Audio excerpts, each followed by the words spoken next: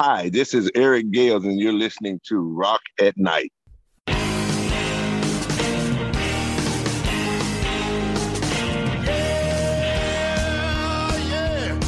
you ready? Hey, tonight I'm gonna take you on a little trip. We're going down south by the mighty Mississippi. I'm gonna take you to a place where lights never dim. Bring your mother, your brother, and your best friend. I'm gonna show you where they dance out in the street. They'll tell you all about your body heat. I'm not gonna talk about it, just gonna do it. Get on down if you feel good. Now, get on down. Hi, my name is Anita Stewart. I'm the managing editor for Rock at Night, and I'm chatting with Eric Gales, who's truly a Renaissance man, one of the best guitarists in the world, has played with everyone and toured everywhere. Widely respected by his peers, Gales released his 19th and latest album, Crown, last January. The album is a 16-track collection of semi-autobiographical songs about his love, life, his wife, recovery, playing guitar, facing his demons, and his faith. Thanks for being here, Eric Gales. Thank you so much. We appreciate it so much. It's a real honor. Thank you. So let's start at the beginning. What kind of music training did you have as you were growing up? And who was the one that pushed you to excel and to succeed when you were young? I came up in a house full of musicians. I mean, my brothers and music was just all over the place. Gospel and church was how we were brought up, and it was the foundation that started everything. And my family was who was there for positive reinforcement. My brothers and my mom and my dad, and they were a very strong, powerful foundation for me. You and your brothers were called child prodigies when you were pretty young, and you cut your first album when you were 16 years old. Did you understand that term when you were that young and the ramifications it had on like creating a music resume? Not entirely, but I learned really quickly. And I was open for, engaging in something that, as it turns out to be my career. And, I embraced it and continually, just try to push forward with everything in a positive way. And, again, like I say, I had a very powerful support team around me, and engaging on everything that was coming left and right was something that I welcome, and till today I still do. I often think that it takes a really good mother to be able to put up with the noise when she's got a lot of kids practicing with music. You're exactly right. You're exactly right. Bless my mama soul, boy. She put up with a lot of music, man. And, she a good thing she loved music because, my mom was a singer as well. So it was, wasn't too unbearable. The only thing that was unbearable was the constant repeating and repeating and repeating and stuff like that. But she knew it was for a greater good. Did you explore any other instruments besides guitar when you were young? Yes, I actually started out on drums and then went to bass guitar, and then guitar came at 4, and then ventured off into sax and keys a little bit. And so I'm a fan of many instruments. When you were playing drums, you thought drums was it. So what was the progression? Did you just pick up another instrument and just say, okay, I want to learn how to play this? Or basically, that's exactly what happened. I picked up the guitar one day and I said, man, I think I can play that thing, before ever touching it, and immediately played something, and it blew my mind. And I was like, wow, I kind of like this thing. So I'm going to see where it goes. Now, one of the things that's interesting about how you play is that you're right-handed, mm-hmm. but your guitar is on the left. Mm-hmm. when you play. So tell us about how that happened, because basically you flipped it around. I mean, the way I picked it up was left-handed, but I write right-handed, and I had no conscious awareness of what was the right or wrong way to play. It was just what was comfortable to me, and that's what happened, and that's what I've been doing ever since. There's a couple of other guitarists that do that, and one I can think of in particular is Robert Wakeling from the English Beat, where he just took it and flipped it around, and it works for him. He can't play it any other way. So yeah, me either. So does Doyle Brimhall. He's the same, and Albert King, and there's some of us out there, Dick Dale, and apologize about the fire trucks, but yeah, man, it's just I picked it up that way, and it was it for me. So let me ask you, as you went, this is kind of a tough one, as you went further into your career, you ended up facing some demons. I did. And we won't reflect on that too much. You went through some hell and back, and you did some time and paid your debt to society, quote unquote. But what was the catalyst in your life that brought you back, where you actually said, no more of this? I can't live this life like this anymore. Man, just got tired of it, man, and then eventually 2012, I met my wife now, and she has always been, since day one, a very positive, powerful reinforcement of, helping me realize that there's this thing called life out here, and I wasn't living it. Just something, has a stranglehold on me. And after a while, 2016, I said, let me try something different, man. I mean, what do I got to lose? I've been doing this the other way and been getting the same results. So let me try something different. And fortunately, my wife stuck with me, man, and she stayed by my side. And, I'm over 6 years clean now. So I'm very, very elated that just the decision to say, you know what, I give up, man, after 25, 30 years of living in a dark hole, man, and don't know how I wind up still alive. And, just a lot of terrible things that happened, throughout my life that I should have been dead a long time ago. But, I didn't know that wasn't the end of my story. I had more to do and more things to add to the book. And, I'm in a good place now. Now, being sober and touring with all kinds of different musicians who may look at, substance abuse or addictions or anything like that totally differently than you, how does that become challenging on the road? Do you have to do anything special to keep yourself apart from all that, or just? No, it really doesn't bother me. Doesn't bother me. I'm kind of fortunate in that. I mean, I just know that I'm on a trajectory that I'm not really willing to jump off of. You know what I mean? And having seen all of that, it's just, I have my days, but it's not really appealing to me, anymore. Right. I mean, at one time it was the top of my agenda, but now I got other things and other aspirations in life that, that's just going to get in the way. So I'm onwards and up.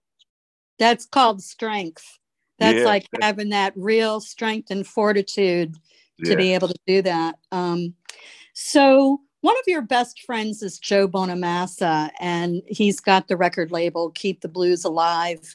He's doing a lot of producing. He produced, I believe, your last album, Crown. And he did it, for 2 Diet Cokes? Yeah. Yeah. So that was the story. And I held up to my deal and he held up to his. And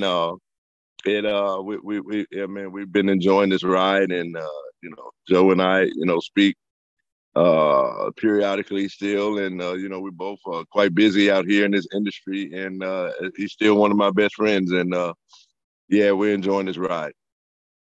One of the talents that he has is being able to put specific musicians with other musicians, and he really has created what I call his own wall of sound, as it were. And he just pairs them so well, and they sound so great on vinyl. I mean, whether he's doing your album or anybody else's album, I find that he has a real sensibility about being able to put people together. Yeah, he Did does. what part in the producing did you take? Did you actually do with him? Did you select any of those musicians Oh yeah, that you all of wanted? this, all of this was done with my approval. Nothing was forced or insistent. He presented suggestions, and I was very open. So, trying something different, and it worked out well. And I don't regret any of the decisions that were made in regards to this record and doing it. And I'd gladly do it again. Great. Now you have quite a love story going on with LaDonna, and Hmm. you met her in a very unusual way. Can you tell our listeners a little bit about how that happened? Well, I was just playing the show in her town, and she was in the audience, and I stopped the show and I said, "What's your name?" And you know, long story short, she was with her best friend, and I didn't know if that was her boyfriend or husband or not, and I just took a chance, and 2 months later we got married. Wow, that quick. Now, That quick. when in the meeting of her did you find out that she was also a musician herself? Through the conversation. Through the conversation. Uh, it was we began to reveal stuff about ourselves to each other. And she, I mean, of course, knew what I did by being there at the show. And, we found out that, gospel was our backgrounds. And, we familiarized with that. And, just a lot of things we had in common. And she was the, choir director at church. And I came up in the church, and, we just began to find things we had in common. Wow. Yeah, I think that's romantic to actually stop a show and ask her what her name was. That's like Yeah. beautiful. Yeah. We at Rocket Night saw you for the first time at the Allman Revival Show in Sarasota at the Van Wezel Hall back in December. So that was right before Crown was released. The album was released the following month. Can you tell us a little bit about that tour? Did it get crazy? It just looked like there was a lot of fun people on the tour. Yeah, And it was fun. We had a wonderful time. Devin's a good friend of mine, and everybody involved in that tour. We all had an awesome time. We all, the one common goal just to make good, play good shows and have a good time, and we did. It turned out, we all came together as a family, and we still are. And I would probably be on the one that's coming up, but I got dates of my own that I'm not schedules conflict. So prayers and thumbs up to them having a wonderful another revival, and maybe next year we'll see what happens. But yeah, that was wonderful, man. Just going from city to city, doing it all over again, having fun. now, where is home to you? Is Memphis still home, or do you have a few other places where you chill out and you just be? And where do you tend to write music? I live in Greensboro, North Carolina now. I live in my wife's town. I've been here over 10 years now. So, a lot of home, this is home base, and when the urge to write may happen or hit me anywhere. So, that can be in many of any places. But, I have my own studio here, and, do a lot of, work and session work with other artists and stuff like that from my spot here. But yeah, I live in North Carolina now. How does that creative process work for you? Does it happen? Does it happen? Do you have to be inspired by something? Hear a line, hear a melodic line? Do you write it down? All of that. I mean, I keep my phone handy to capture an idea that comes to a riff or something like that. Inspiration is very, very pivotal. I mean, it's very important in it. Inspiration breeds inspiration. So that is a hefty part. If I hear something on TV that reminds me of something or gives me an idea, just all depends. Just different avenues that it come from.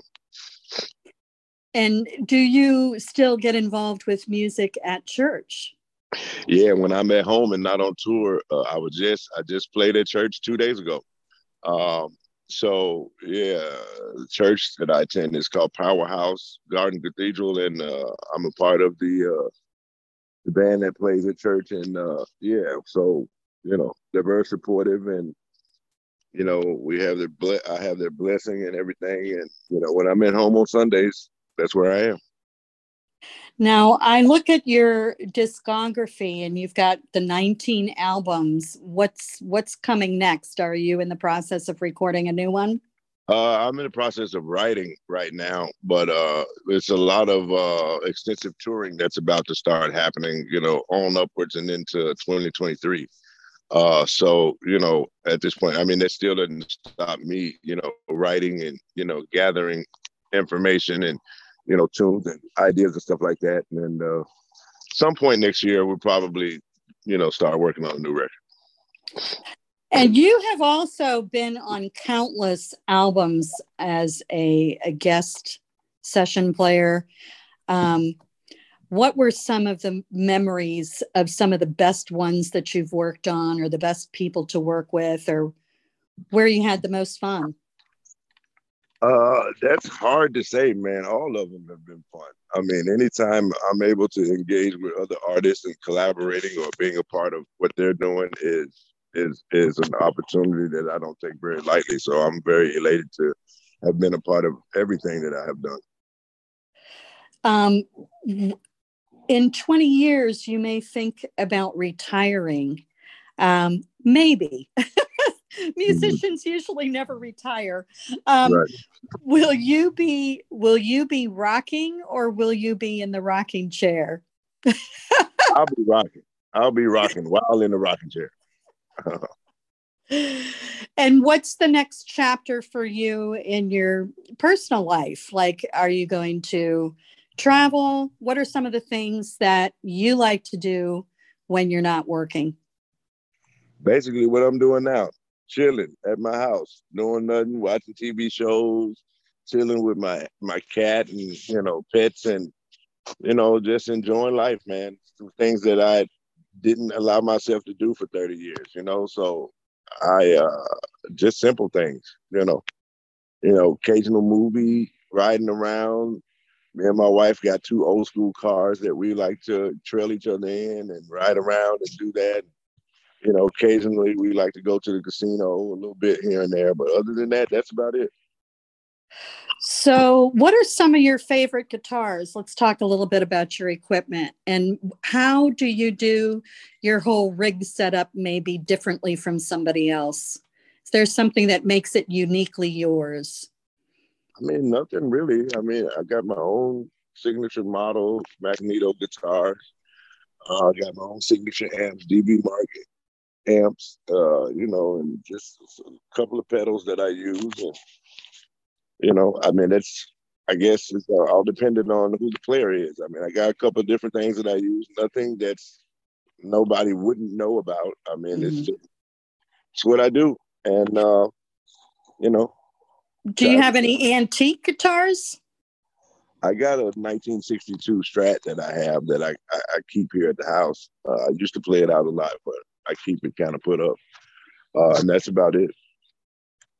Now, you'll be coming down here to Florida in December, so we hope to catch you on, I think you're playing at one of the Ruth Eckerd places. Yeah. They have several different places on December 8th. So we're hoping to catch you there, or maybe do a live interview or a show review, one or the other. So we'll probably be in touch with you before then. And did you have anything that you wanted to add to our listeners about, I would just say, words of wisdom to musicians who are just starting out that may be facing their own demons? How can they keep going? How can they stop what they're doing that doesn't work for their benefit? Best I can say is, man, just never give up, man. Giving up is never an option. Try to stay inspired. Always trying to find something that inspires you, and just keep going forward, man. Staying still and going in reverse will never get you where you're going. So that's what I got to say about that. And as far as the show, I hope that everybody that's possible can come out to the show. It's going to be a wonderful show. I plan on spreading all kind of inspiration and, a really good time. And hope a lot of people's there to let's have some fun. All right. I think that's it. If you, we'll see you. We'll see you in December. Thank you so much. I appreciate it. And thank you. Yeah. Thank you so much for being a part of Rock at Night. No problem. Thank you so much. Thanks for having me. You're listening to Rock at Night. The introductory song, Get On Down, is from blues artist Billy Bass Alford. Look for his music at ReverbNation.com.